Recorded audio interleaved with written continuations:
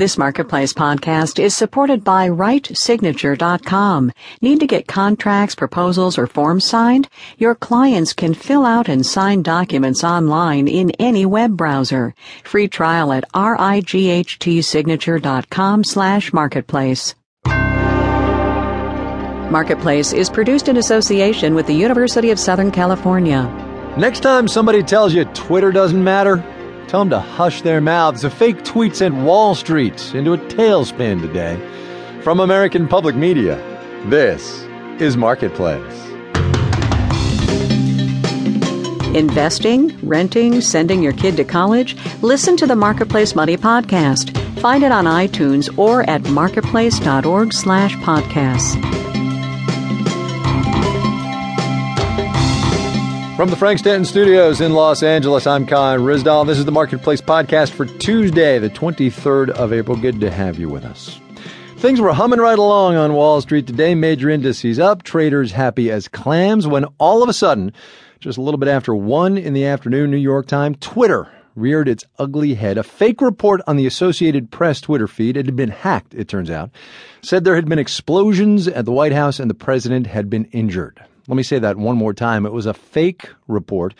Wall Street, of course, didn't know it at the time. The Dow lost 150 points pretty much in the blink of an eye. Then about 2 minutes later, got it all back again.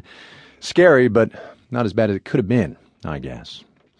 For all the peril that Twitter might bring with it, there is no small amount of commercial promise with that company, too. We learned today Twitter has made a deal with the ad firm Starcom. It's going to bring Twitter and TV together. And as with everything nowadays, it's all about the ads. Marketplace's Stacey Vanek Smith reports. It's official. We're a nation of social media addicts. When we watch TV, nearly 90% of us are simultaneously checking our phones or computers or both. That worried TV network, says William Ward, a professor of social media at Syracuse University. Initially, there was a lot of fear, like, oh my gosh, they're not watching their shows, they're doing other things. And then TV shows started using social media to deepen their relationship with audiences. AMC's zombie hit, The Walking Dead, displays hashtags on the screen that fans use to chat on Twitter during the show. They were saying on the news some kind of virus. Things got crazy. Might sound crazy, but a recent report from Nielsen found Twitter activity has a major impact on TV ratings. Now Twitter and TV shows want to cash in on that connection. Starcom's Lisa Weinstein helped orchestrate the deal. If you think about Twitter as a real-time marketplace, a 24/7 marketplace, that's certainly an exciting space to be. Under the deal, Starcom clients would pay to have promoted material on Twitter. Starcom and Twitter are also creating a lab to explore new advertising possibilities.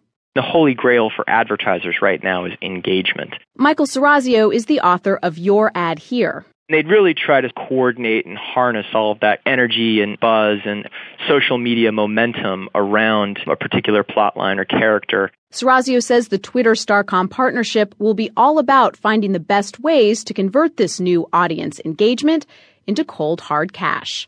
In New York, I'm Stacey Vanek Smith for Marketplace. Last week, after the marathon bombings, Boston Strong was the rallying cry up there. It was printed on posters and T-shirts and on the green monster, the left field wall out at Fenway Park.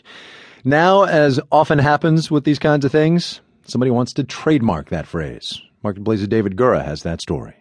A registered trademark can be virtually anything. Dale Sandali is a partner at Kirkland & Ellis who teaches patent law at Harvard. The NBC chimes, particular color green, or even the sound of a Harley-Davidson engine, all those kinds of things could be trademarked. Sandali says that to register a trademark, you have to show that it's being used for commercial purposes.